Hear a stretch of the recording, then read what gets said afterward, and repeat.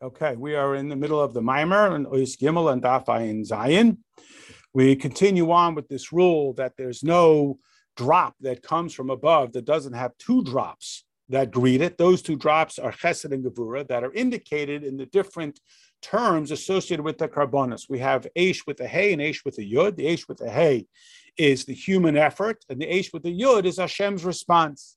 We know the Karbonos are also referred to as Lechem, bread, that just as bread sustains the person, so do the Karbonos, quote, provide Hashem with his parnasa, that through this Erusa de la Sata, we draw down this Erusa de la Eila, the fire from below evokes the fire from above. The Karbonos are also called the appeasing aroma, that it elevates to a level that draws down from Moichin of Abba, and that brings it back down to us here. We are also told in the Pasuk to guard the Karbonos, just as we guard Torah through Torah Shabbal Peh, that fleshes out and makes sure that Torah Shabbat can be understood.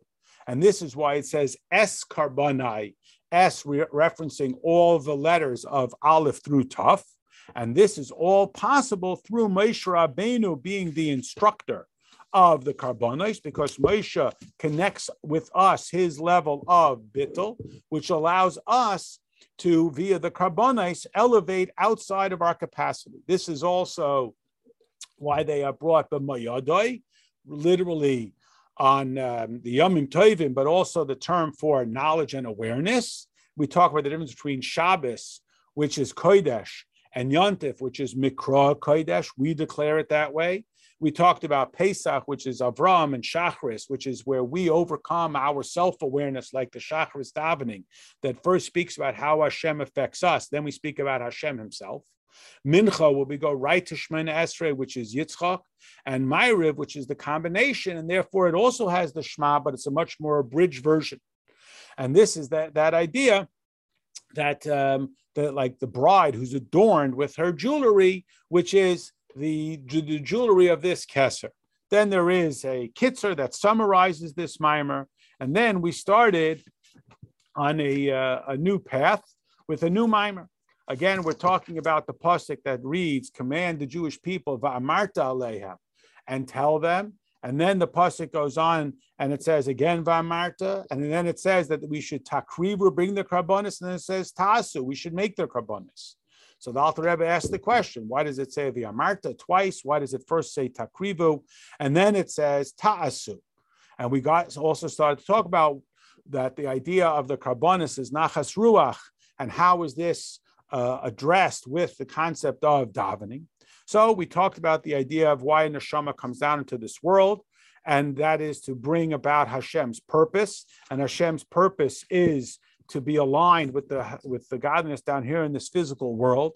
Just like joy is brought from novelty, so too the novelty is that we overcome the presumption of yeshus in this world and identify the ayin that is reverse the process of yesh mi'ayin, which is the way Hashem created the world, and we transform this physical world from yesh back into ayin.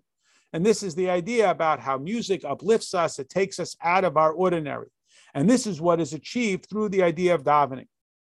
That the Jewish people are able to reach to a level that is initially brought to us through the various malachim that trickle down to us. And then the question is, why does Hashem, or how is it that the davening parallels the karbonos? So we talked about the karbonos require a lamb, and we asked that don't the karbonos, aren't they the hishtalshalis from the Pnei Shor? And we explained that, so why isn't it an ox? Because the lamb has this quality of compassion. It's called rachamim, and that's the level that we are evoking through our own davening.